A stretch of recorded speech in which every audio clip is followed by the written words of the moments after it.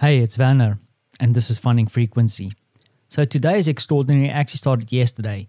So after recording the last episode, I had a quick meeting with my friend Terry, and we are currently experimenting. I'm bringing some of my design tools to the table.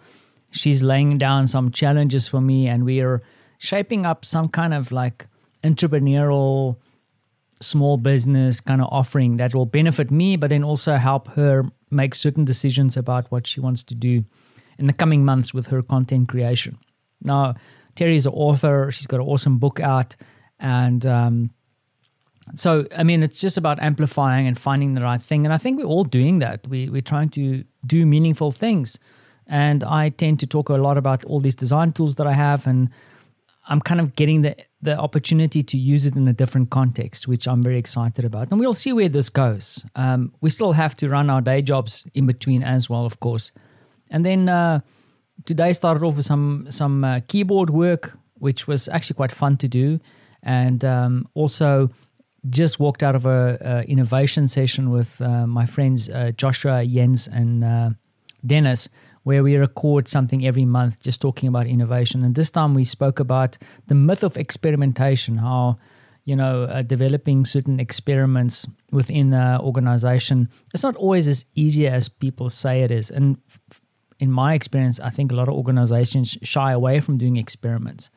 And the thing that kind of popped up for me, and I did speak about it, but I actually only realized it in the beginning of the conversations, what is an experiment? And the important part of an experiment is actually to come up with some kind of hypothesis, something that you think is true, and then you do an experiment that actually either proves your hypothesis or your assumptions wrong or right. And I think sometimes what we do is we experiment without having those assumptions or a hypothesis in place. And then when the experiment fails, we can't really say if it failed or not. And also failure in the sense of an experiment is not really a bad thing, because even if it fails, it gives you some kind of insight and it measures your hypothesis, right? So it's an interesting conversation. I always have fun talking to the guys, and they bring their different perspectives to the table. So it was a fun conversation once again. We even kind of laughed and said that we might even try and get together physically in September, maybe in the Netherlands. So that's something cool to look forward to. And if we can all get our vaccines sorted out, perhaps that might be a reality, but we'll have to wait and see. So a good day indeed. Also have a little bit of pressure because a piece of business seems to be about to convert, and that's going to be a big chunk if it plays out. And I have spoken about this before, and it's definitely moving forward. So tomorrow will be another meeting with a client.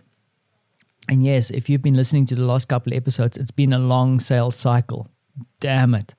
But it might be well worth it for me. Not just from a business perspective, but then also the quality of the project. It's something awesome that I can't really talk about, but I'm looking forward to this potentially turning into something good. And yeah, Francie and Marta is also back home. Both a little bit tired when they got home yesterday, but they are here and I'm happy to have them back. And the only thing that's missing now is a few extra gummy bears and perhaps in a couple of minutes, a good cup of coffee. Thanks for listening.